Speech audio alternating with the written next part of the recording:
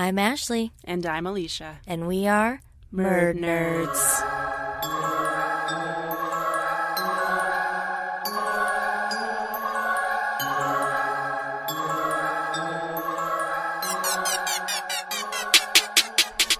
Hello, Murd Nerds. If you are a returning listener, thank you and welcome back.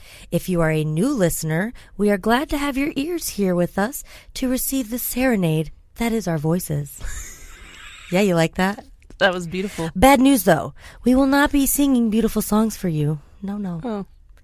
We prefer to tell the darker, harder to digest stories of Indiana's missing persons, unsolved cases, and anything off the beaten path that we feel like telling you about. Or that you maybe request to hear. Not that we won't throw in some lighthearted stories to give us all a bit of a break. The journey has been so fun and eye-opening for Alicia and I. We love researching and sharing these stories with you, so sit back, relax, and enjoy the show. Now, before I get started, I wanted to talk about a developing case out of Kokomo, Indiana. Oh. Yes. I'm sure you remember the Karina McClurkin case. Yeah. Mm-hmm. Well, this is in the same city, obviously. And it's kind of similar situation. It's a young girl. She goes missing. But in this story, they actually found her body. Oh. So I'm going to just read this verbatim from an article on WTHR.com, which I'm assuming is like a local Kokomo news station. The Kokomo Police Department is investigating after a body was found near a trail Monday afternoon. Around 4:15 on March 15th, Kokomo Police Department officers were sent to a bike trail in the 3000 block of North Washington Street on a report of a body being discovered. Responding officers found a teenager's body in the brush near a bike trail. Investigators from the Kokomo Police Department and representatives from the Howard County Coroner's Office arrived to investigate. The body was identified as 17-year-old Mia L. Rails. She was reported as a runaway to the Kokomo Police Department on February 8th. That was of this year. Yeah. She had last been seen on February 6th. An autopsy Tuesday found no evidence of trauma. The cause of death is pending the results of a toxicology report. The case remains under investigation, so anyone with any information is asked to contact Detective Eric Fogg at 675-456-7369 or the Kokomo Police Department hotline at 765-456-7017. And then obviously, as always, you can call Crime Stoppers at 1-800-262-TIPS. Tips. Wow. Yeah, that's a sad story. Yeah. I mean, Karina McClurkin was just barely 18, but still feels worse. Yeah. For it to be a 17-year-old. What is up with Kokomo? I think they have a really bad drug problem over there. Not saying that this is drug related. I just think that it heightens the crime. Yeah. Wow. Yeah, like bad drugs. I hope they find some kind of something ending to that. My case this week is a big one, and about as local as you can get to us aside from just being in our hometown. Bear with me, there was endless information and sources, and I found a wonderfully done podcast that dedicated an entire season to just telling this particular story. So, you know me, I wanted to say everything that I read, so I really had to shave this down like a lot. Mm-hmm. It was really hard. It was very hard. Not to mention, I changed my case 3 times in 2 weeks. Not you. Yeah, it's been a roller coaster. It was like, first I wanted to do like a survival story, and then I changed to something like kind of older, funnier, that would be like a little more lighthearted and funner to kind of joke around about. And then I was like, you know what? I want to tackle the Lakeville prom night murders. I knew it. I knew when she said Jeremy and I were looking at each other, and I was like, I know. When I was like, as local as you can be without being here, I was like, they know already. Well, when you said there was a podcast that gave a whole season to it. You've listened to that? Oh, I've listened to it. Oh, yeah. Yeah. Okay. So there is a trigger warning. There's child murder involved in this case. I'm not going to go into any kind of detail on anything involving the murder of the children except for just the few words it takes to say the cause of their death. So if you don't want to listen, go ahead and we'll see you next week. No big deal. We won't be mad at you. I promise. Pinky promise. My sources this week, Alicia and I we have a subscription to the newspaper archives. It's actually newspaperarchive.com. There's no S. I do that all the time. It like reroutes you to like a genealogy website, and I'm like, you're a phony. I didn't type this. That guy's a phony. So anyway, off the newspaper archive, I pulled articles from the Logansport Pharaohs Tribune, Anderson Herald Bulletin, and the Rushville Republican, and I used multiple articles from each of these, what are they called? Sources. Well, yeah, newspapers, yeah, that's the word. Those are the words. I also used the South Bend Tribune, ABC57.com, CBS News, and a 48 Hours documentary. Hey. Yep. dailymail.co.uk, which is just Daily Mail, but I felt like I had to say the whole thing, right? Yeah. And then my last source was the Counterclock podcast. So season 3, Delia, have you ever listened to it? Yeah. Mm-hmm. Okay. So yeah, she does a deep dive into this case. I mean, it is insane. There's so much information. And then last but not least, specifically in the South Bend Tribune, I used an article by Marek Mazurek, I believe is how you pronounce his name. Mm-hmm. The Pellys were your quintessential blended family. All of the kids were from previous marriages. Jeff was 17 and Jackie was 14. They were Roberts from a previous marriage. Jessica was 10, Janelle was 8, and Jolene was 6, and they were Dawns from a previous marriage. After both losing their spouses about 5 years prior, Dawn and Robert came together to create their new large family. Robert, being a reverend, gave the family the opportunity to live in the church's parsonage, which is just like an on-site house. Sometimes I think it's connected to the church, but I don't believe, in their case, I think it was like, behind the church. Like a separate house. Yep. Don Pelly was described as quiet but quick-witted with a great sense of humor.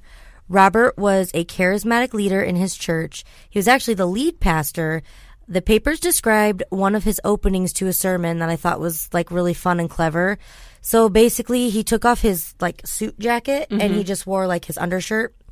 And as the sermon was due to start, he was just sitting in the front row, like reading a newspaper. And they had a pretty big, I think their congregation was like 80 people or something like that. People started to like whisper, like, what's going on? Where's the pastor at? Yeah. So at that point, Dawn got up, politely tapped him on the shoulder and told him that it was time to begin.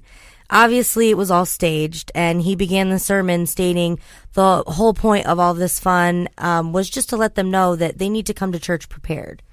And I was like, that's like a really cool way just to keep people on their toes and keep things fun. And or be aware of your surroundings. Yeah, because no one knew he was even sitting there. Yeah, exactly. And it's only because they probably see him in a suit all the time, and he was just wearing like a regular shirt. He's just a normal guy, you know? So, yeah, I thought that was really cool and engaging, and so I think he was really well-liked. Definitely. The last Saturday in April 1989 was a relatively normal day for the Pelly family. Robert, Dawn, Janelle, and Jolene were in for the day. Jeff was getting ready for prom, which was being held that evening. Jessica was staying at a friend's house for the night, and Jackie was at church camp. Once Jeff left for prom, it was just Dawn, Robert, and the 2 younger girls at home. At 9 a.m. Sunday morning on April 30th, church was due to begin. Their church, the Olive Branch Church of the Brethren in Christ. What a name. I know, right? What a name. It's a long one.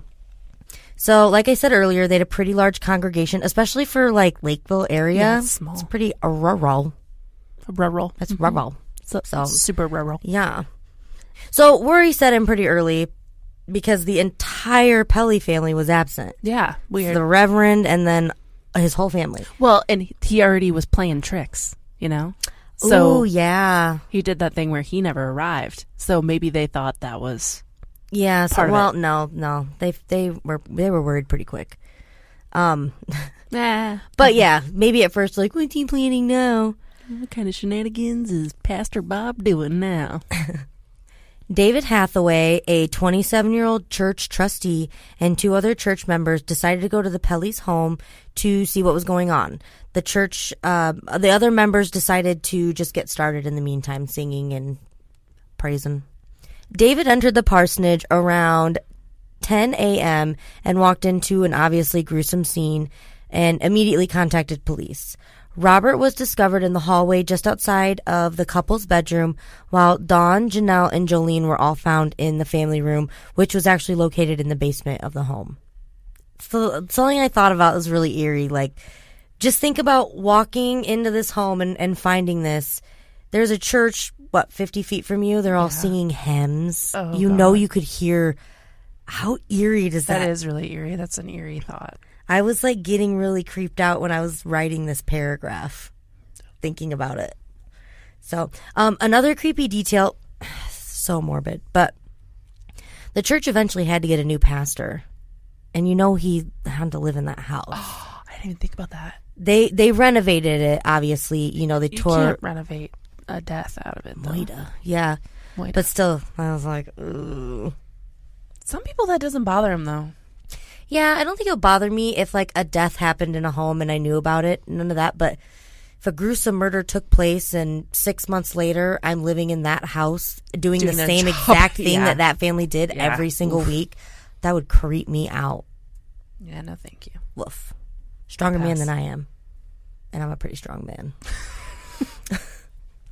After assessing the scene, police believed the murders happened sometime Saturday afternoon. They stated that the door was locked and that there were no signs of forced entry.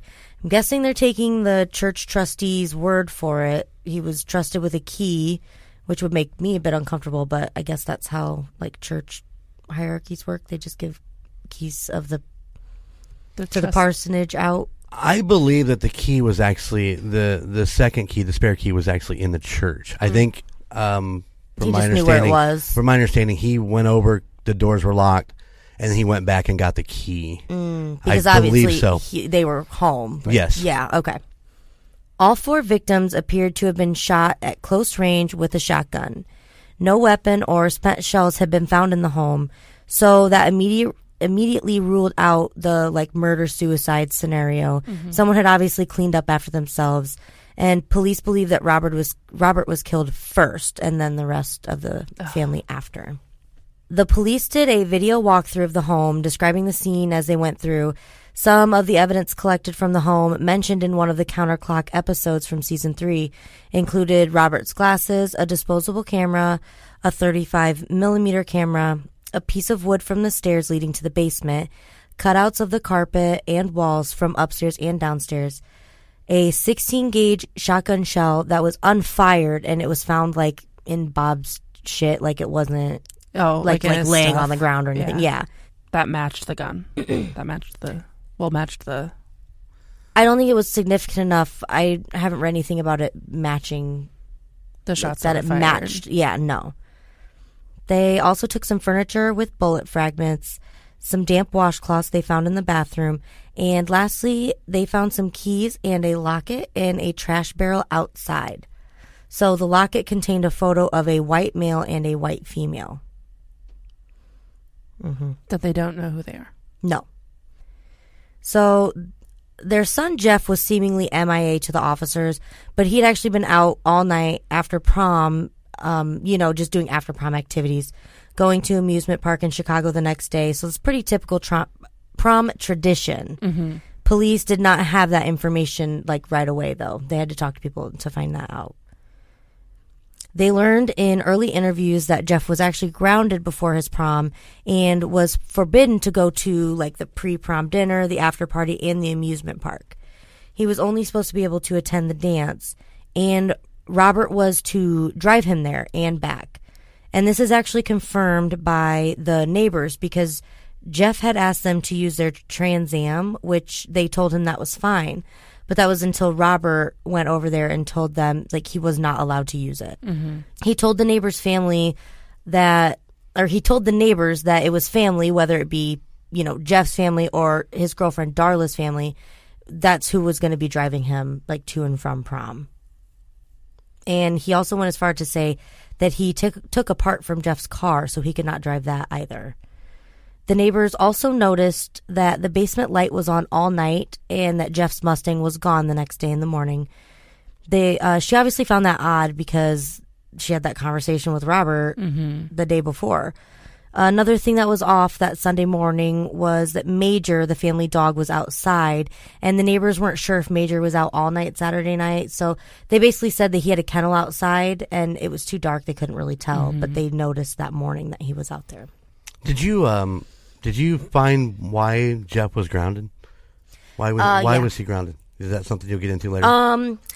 Kinda. So basically, he got busted. He broke into a house and stole some money and I don't know, some other petty shit. Right on. And I think he used it to go on a vacation or something. So it had to be kind of a substantial amount of money. I don't think they never filed any charges or anything like that. He just got in trouble and got a stern talking to with the cops and all that. The officers did not search the neighbors' property aside from the tree line on the outer edge.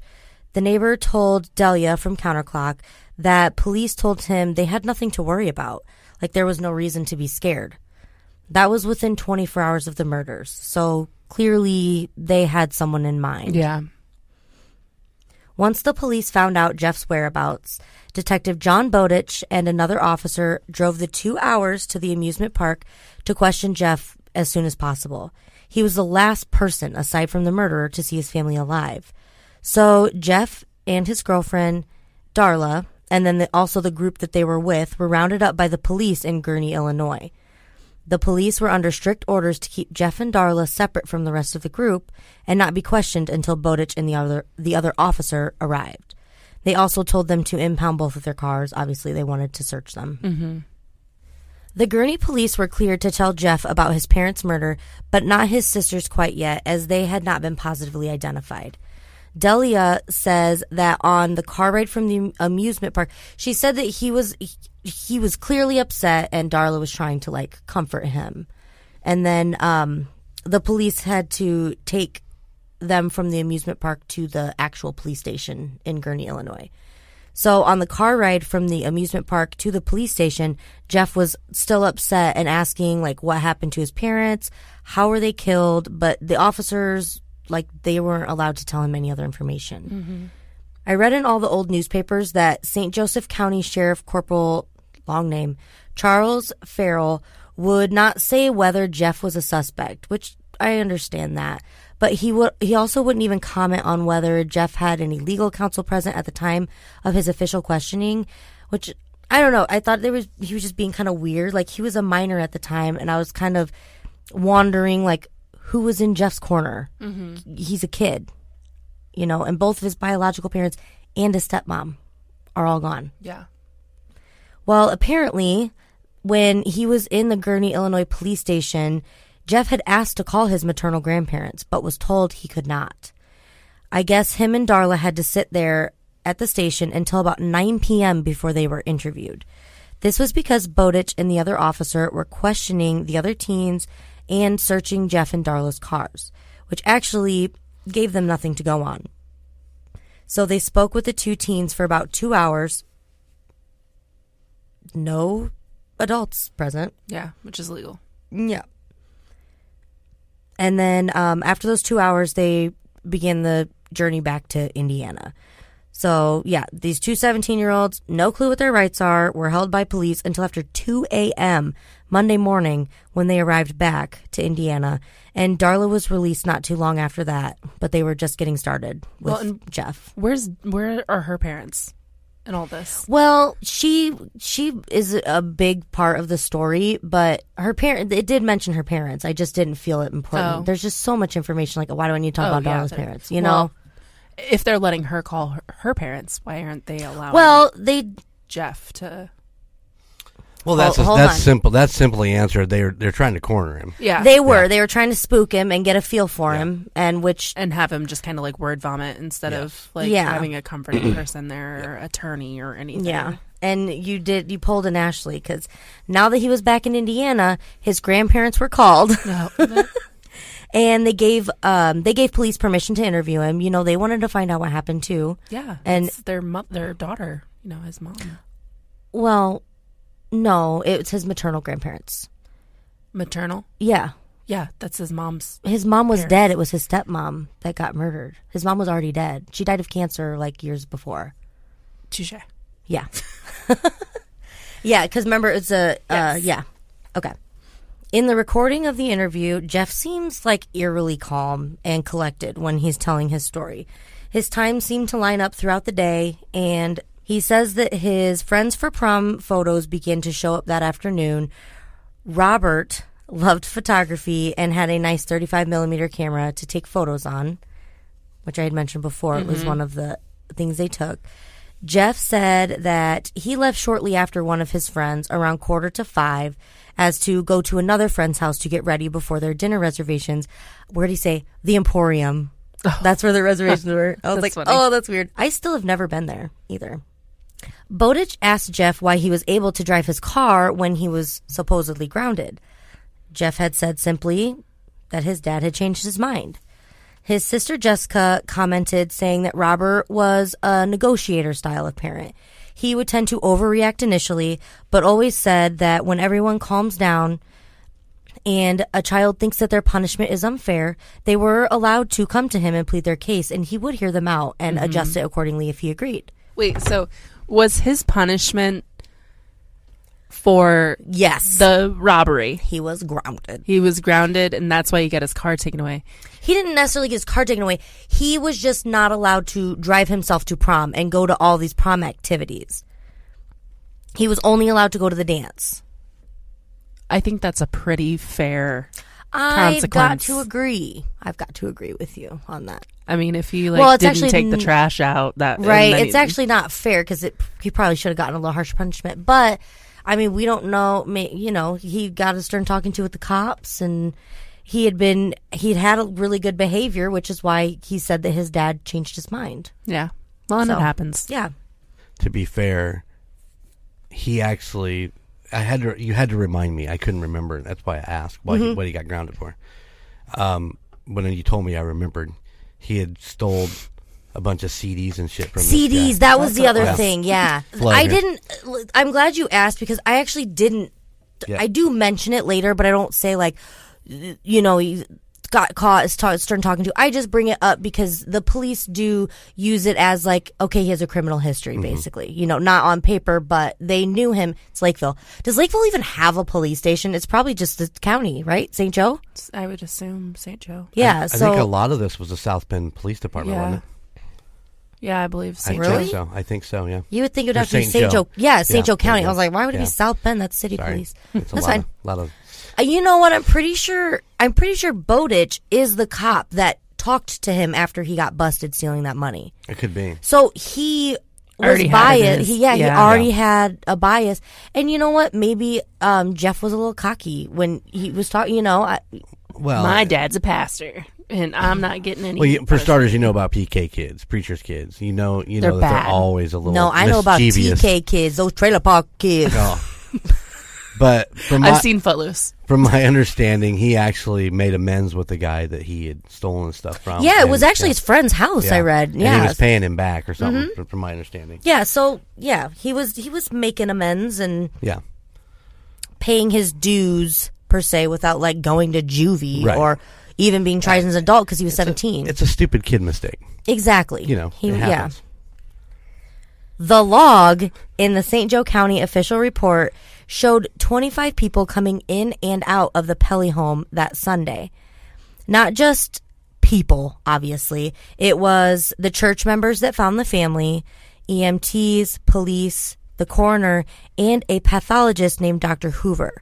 Now, having a pathologist on site is not standard procedure, but we're going to talk about that a little bit later. Okay, I'm ready. Police publicly let on very early that they had a suspect, but they did not release who it was or what the motivation behind the slayings were.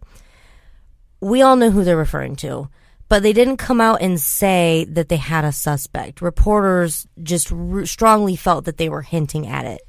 Farrell had stated, "We have information and we have evidence, and we hope this will lead to a suspect. At this time, we are not releasing any information or names of a suspect or suspects."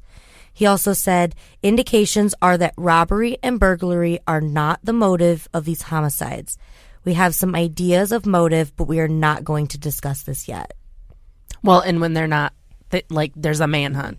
it's obviously an isolated incident. Like, they're like, okay, it wasn't burglary. It wasn't, obviously wasn't, well, I don't know how early this was released. I guess I should have looked that up. But it wasn't like a sexual crime. It was like freaking annihilation.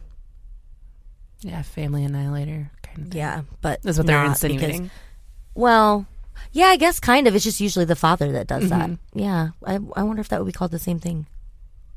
I would think so. I would think so too. I never thought about that. In Jeff's initial interview, he was asked about his parents' shotgun.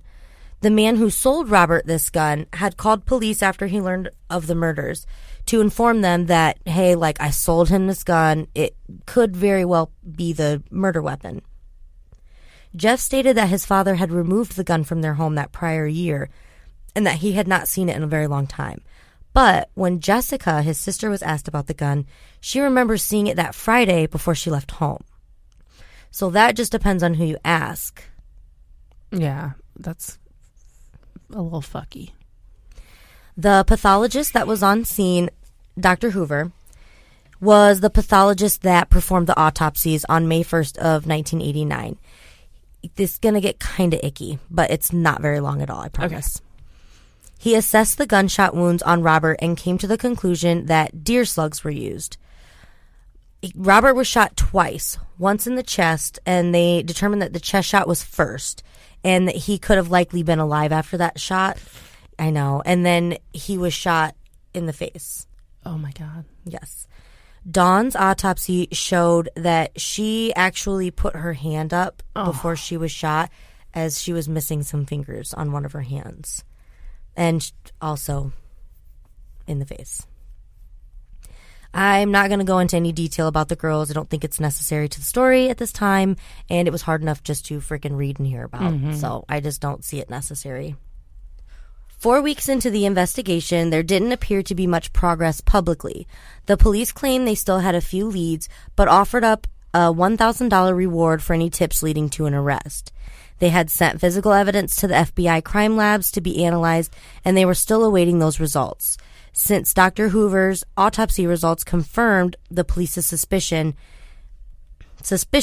and stated the 4 members of the family were indeed shot at close range with a shotgun sometime that Saturday afternoon, divers were searching nearby ponds for that specific gun, along with deputies on horseback searching the woods. But they were also behind the scenes building this case against Jeff, this circumstantial case. Fast forward a year, and the police report that really little has changed. There's been no movement in the case, so they were also clearly no closer to an arrest. Where's Jeff? Just living life? One more sentence. Sorry. No, you're fine. Well, because those are those questions that arise, and then so when we're researching, we follow it with those answers, because that's exactly what we're thinking when we're writing. No, you're fine.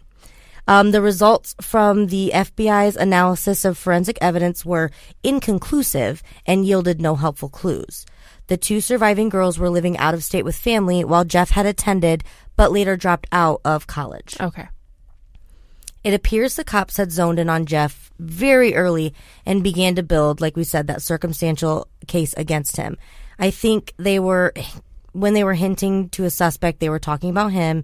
Since after they questioned him, they would not reveal if he was a suspect or not. It's like, obviously, if he wasn't, they'd be like, he's not. Yeah, he's clear. It's like, okay, we know either way. Yeah. I think we see that a lot in like, not necessarily cold cases. We've seen it a lot in cold cases because what we do, but just in cases in general, they hone in on one thing or person and don't really investigate anything else or anyone else. Yeah, to solve the case. I'm not saying that they are or were wrong. I'm just saying it's fairly common, and I feel that we see it a lot. They get a conclusion, and then they work backwards. Yeah, they're exactly, connecting dots exactly, to get from point A to point B instead of 100%. I think this one is really severe about this. Yes, it really is, sure. And it's so strange because it's just a little kid. It's so weird to me. I wouldn't say just a little kid. I mean, to me, that's almost a grown man. I mean, he's a child. Remember your thought process when you were 17, Alicia? Oh, it was horrible. Yeah. There's little fucking kid. Yeah, but it's like, when I think of a little kid, I think of like 7. I think 17. A 20-year-old's a little fucking kid. Oh, they're children, for sure, mentally. But they're like people. They're like big people. I'm like, Well, when you think of it, it's like, I mean, I think 16 is too young to drive a car. Oh, God, yeah, when Briley started driving, oh, my God. Like, I'm thinking about myself when I was 16 driving a car. That was not a good idea. But I've never been in a car accident. But, like, you know, I could make decisions more mature. It's that weird halfway point between childhood and adulthood, and it's awful. Yeah, I think your anxiety probably helped you a lot make better decisions when you were younger, too. Because you've always had anxiety really bad. Oh, for sure. So that makes a big Terrified of difference. everything. When you have the confidence that a 17-year-old boy who drives a Ford Mustang and has, you know, this probably fairly wealthy, well-known in the community, he's probably really popular at school. Yeah. He can do whatever he wants. Ego's yeah. huge. It clouds your judgment. And he's making adult decisions. Mm-hmm. So you agree. So you agree he's more of an adult than a child. No, because he's dumb. Because he's 17 and that's a child. I look at it this way. Well, once again, I want to make sure that you understand that I know this case. Yeah. I have actually listened to this case. So I'm trying to be very careful about what I say. I don't understand the process of it because he had a good life. He didn't live in a shithole. Yeah. You know, he had good parents. Yeah. They were in a good community. I don't understand that thought process of zeroing in on him. Right. It's not like he was like down and out. And yeah. And like he had options too. He was already graduated. He could have moved to Florida with their grandparents. He could have lived in, I think they had family like in Kentucky. He could have started college early. I mean, he chose to stay home. Yes. He stayed there. Well, and I don't mean to play devil's advocate when I say this, but there's a lot of situations where people are in the best situations that they could possibly be in, and they're just not all there. Well, and they that's get, true, you know, rage kicks in, and they're making huge decisions. And being a teenager where your emotions and your hormones are all over the place. You're already all fucked up in the brain. Yes, exactly. So, yes and no. I know this case. And it's all you can say. It's so much more to it. Yeah, There's and you so can much say more it's to it, all situational, but your situation can be, like you said, anything, and it's all about what's going on up here, and it doesn't matter what's going on around you. What's She's that? pointing to her Oh head, yeah, up here. Yeah. And you know, you can flip it back around too. Let's go back to the point that he's grounded, not allowed to go to pre-prom or post-prom or the amusement park. And he's pissed. And he's pissed because he wants to spend time with his girlfriend. Exactly. And we all know what boys are thinking about at 17 years prom old. night. Oh yeah. So, I mean, once again, there's your devil's advocate as far as that goes. But the situation... It's too obvious. Well, like, I know that sounds stupid, but it's too obvious. Yeah. I don't know if you get to this. I'm gonna get to a fuck ton. Okay. There's gonna be a so fuck much. ton. There's so much that I want to say. You gotta be patient. I gotta be patient. They began to surveil Jeff. They watched him at the service for his family, noting that he was not emotional. I mean, they took a bunch of pictures. We'll post one of the pictures. It's like the infamous picture of him looking very like devious while he's hugging, being comforted by people. And I'm like, okay, you can take a picture of anybody and you can look like a shitty person. Yeah. You know? And like I stated in the Brandy Peltz case, basing somebody's entire character off of one situation, I hate being at funerals. I hate being at me too. Any kind of viewing. I will avoid it at all costs. Same. And while I'm there, I like shut down. Maybe that's his whole fucking family's dead, except his two sisters and his grandparents. Like all three of his parents. You know, two of his younger sisters are dead. Who's gonna be normal after that? Yeah, exactly. Yeah, I mean, his mom died when he was probably, 12 or 13. And then his dad remarries this other woman. I mean, you're gonna be angry. And their whole lives were uprooted. That's something I don't think that you talked about, that they lived in Florida. Oh, yeah. They lived in Florida and first. They moved here. Like, it was already... what a terrible thing for a 13-year-old, too. Yeah, being a leave teenager. Florida? To leave Florida and come to fucking Indiana. Oh, man. This is something I don't know. Was there ever any pictures of the two surviving sisters? Yeah, there's a ton of pictures of them. They're actually at the funeral. I mean, what were their grieving? What was their grieving process in that? I mean, oh, right. Well, it didn't matter. They didn't take any fucking pictures of them. They were just taking pictures of Jeff. But you understand what I'm saying? I mean, you know, they're going through the exact same thing. Why would you not kind of hone in on that to see what their grieving process is too? Maybe. Why are they not suspects? Like, I'm not trying to be a jerk about it. Well, they had a solid alibis backed up by adults, basically. Still. And they were younger than I'm him. sure They're if they 13 and like 10. If they looked hard enough, they could have an alibi for Jeff, and you're right, yeah. Chosen not to. Yeah. That's a whole nother. Yeah. I'm pretty sure it comes down, which I'm going to talk about this. We're going to have like just an episode of us discussing all this shit. But like, I'm going to talk about this way later, but I'm pretty sure the whole time frame for them pinning this on him is like barely 20 minutes. I don't even think it was that. Barely 20 minutes for him to do. We'll get into it. We'll get into it soon. Remember all the evidence I had mentioned earlier? The locket and the keys seemed like pretty important, pretty substantial.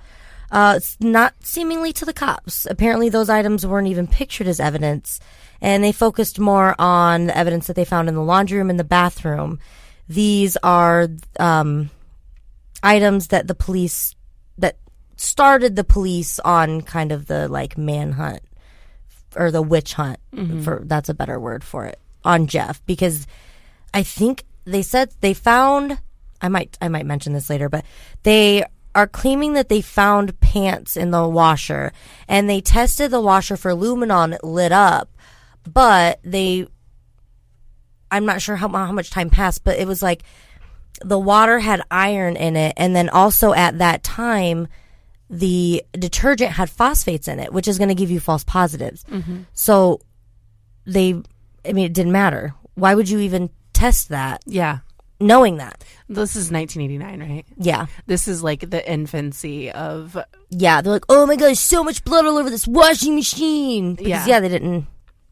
Yeah. In the original search of the home, in the bathroom, they found those wet towels I'd mentioned earlier. They also noted that the bathtub was wet, indicating that someone had recently cleaned themselves or cleaned something. They were also claiming that they found Jeff's jeans in the washing machine, but it was not in the video that they took, nor was it documented who took them from the home or when they were taken. He had told police the last thing he was wearing when he left his home to get ready for prom. I say the last thing because he had worked at McDonald's that morning and then hung out at home for a while, so he had changed his clothes a couple of times. He told police that he was wearing a Hawaiian shirt with blue jeans. And they also checked him for bruising, like on his front shoulder for the butt of the gun from like firing. And he had no bruising from that. Dahlia in the podcast described him as shrimpy.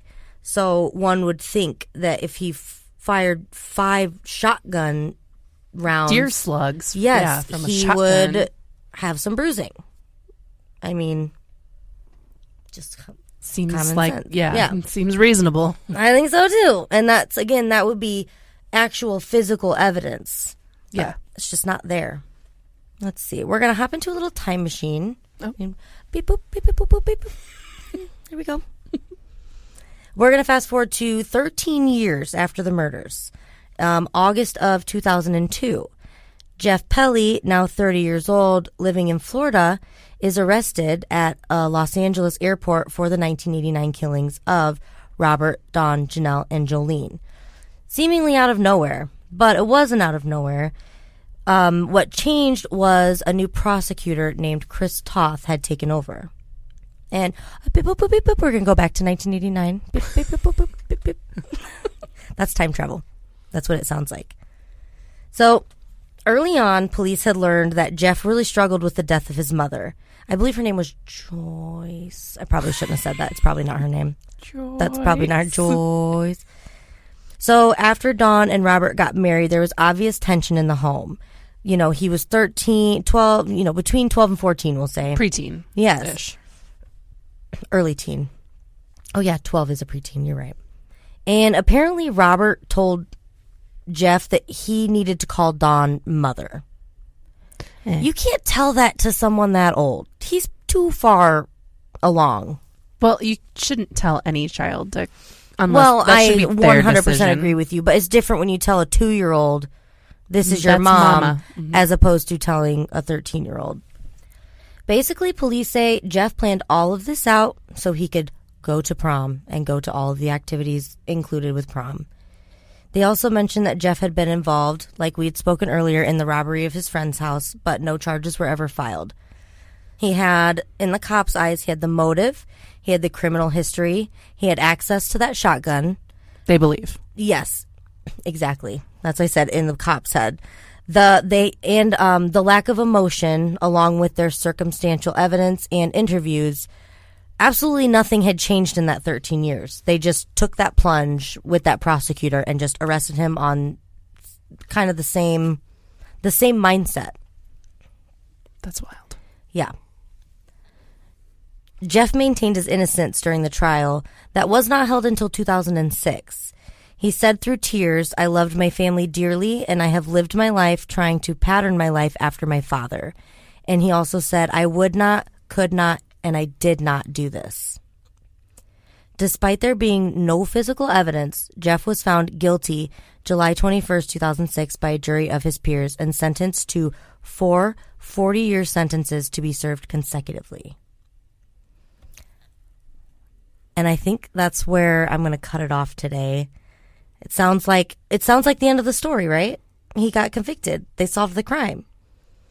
But we've all been watching the news, right? We have. We know what's going on. There's been some crazy developments and some weird happenings in this case. And so I decided to do a 2-part episode story. A 2-part story. This is our first 2-parter.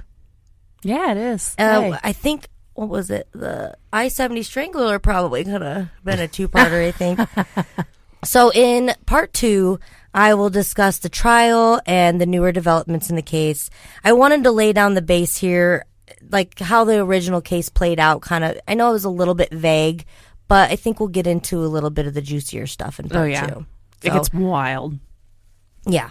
Alicia will have a case between this episode and part 2, so it is a 2-week wait, but we're all patient. We can hang on, right? We can wait. You're killing me. Jeremy has so I much know to say. he wants to say so many So much things to because say. he's very familiar with this case. This is my rabbit hole case, people. You know what? I think it's turning into mine too. Also, I want to give one more shout out to Dahlia D'Ambra of Counterclock. I'm definitely not doing her justice. She does a wonderful and not to mention thorough job researching and organizing this story. So I recommend if you want to go on like a deep dive into like the rabbit hole like we were talking about of this case, I recommend you take a listen to that. But maybe listen to mine first because... I agree. Yeah. Yeah, listen to mine first because mine's like kind of an overview and then you can get into the way Cliff notes. deeper stuff. I also have kind of a funny side note, and we can cut this if you guys don't think it's funny. I thought it was really funny when I was reading it. So I was researching in the Rushville Republican, and I was researching, searching Pelly. Mm-hmm. And I saw an article titled "Police Arrest Grandmother." I had to click on it, obviously. They basically came up because the grandmother's last name was Pelly. Mm-hmm. She was trying to hire a hitman to kill her former son-in-law for $2,500. But the person that she met with and tried to hire ended up being an undercover officer. Catch you every time. I know. But aside from the odd and funny situation of like an old lady trying to hire a hitman, you know how much I love and appreciate alliteration. Yes. The article stated she wanted to kill Mark Murfitt of Martinsville. And I just had to say, that's pretty good. Right? It sounds like a fictional character. It sounds like a Muppet name. Muppet Mark Murfitt of Martinsville. It's magical. It's a beautiful day in the neighborhood. Oh, okay. So that's kind of where we're going to stop today. And I'm going to hand it off to our more professional host here. And she's going to let you guys know all of the stuffs and things. Stuffs and things. So we want to know your opinion on this case. Just this first part. If you know this case, don't leave any comments giving away anything because That's not fair to people that Yeah, haven't you can heard wait it. till after the second part, and then you can be like, you should have talked about this. Yes. I'll take that, but let me get my second part out first. To view information and case files about this story and other stories that we've covered, feel free to check out our Facebook, Twitter, and Instagram. And while you're there, give us a quick follow. We are available anywhere that you enjoy listening to podcasts, so make sure to share anything that you see on social media. I know I sound like a broken record, but please go ahead and give us a follow on Spotify and Apple. And if you are a Spotify, I'm a spider fly. a Spotify or Apple Podcast listener, you can rate and review. And this helps immensely when it comes to getting ads for us and upping our ratings in the charts. It's really quick and easy, and it's a free way to help support this podcast. And then feel free to search for our partners, Golden Image Podcasts. They put out a bi-monthly podcast or show each month, and just give them a listen. They do have social media, so you can be sure to follow them for more information on upcoming episodes. Alrighty, guys. Until next week. Bye. Bye.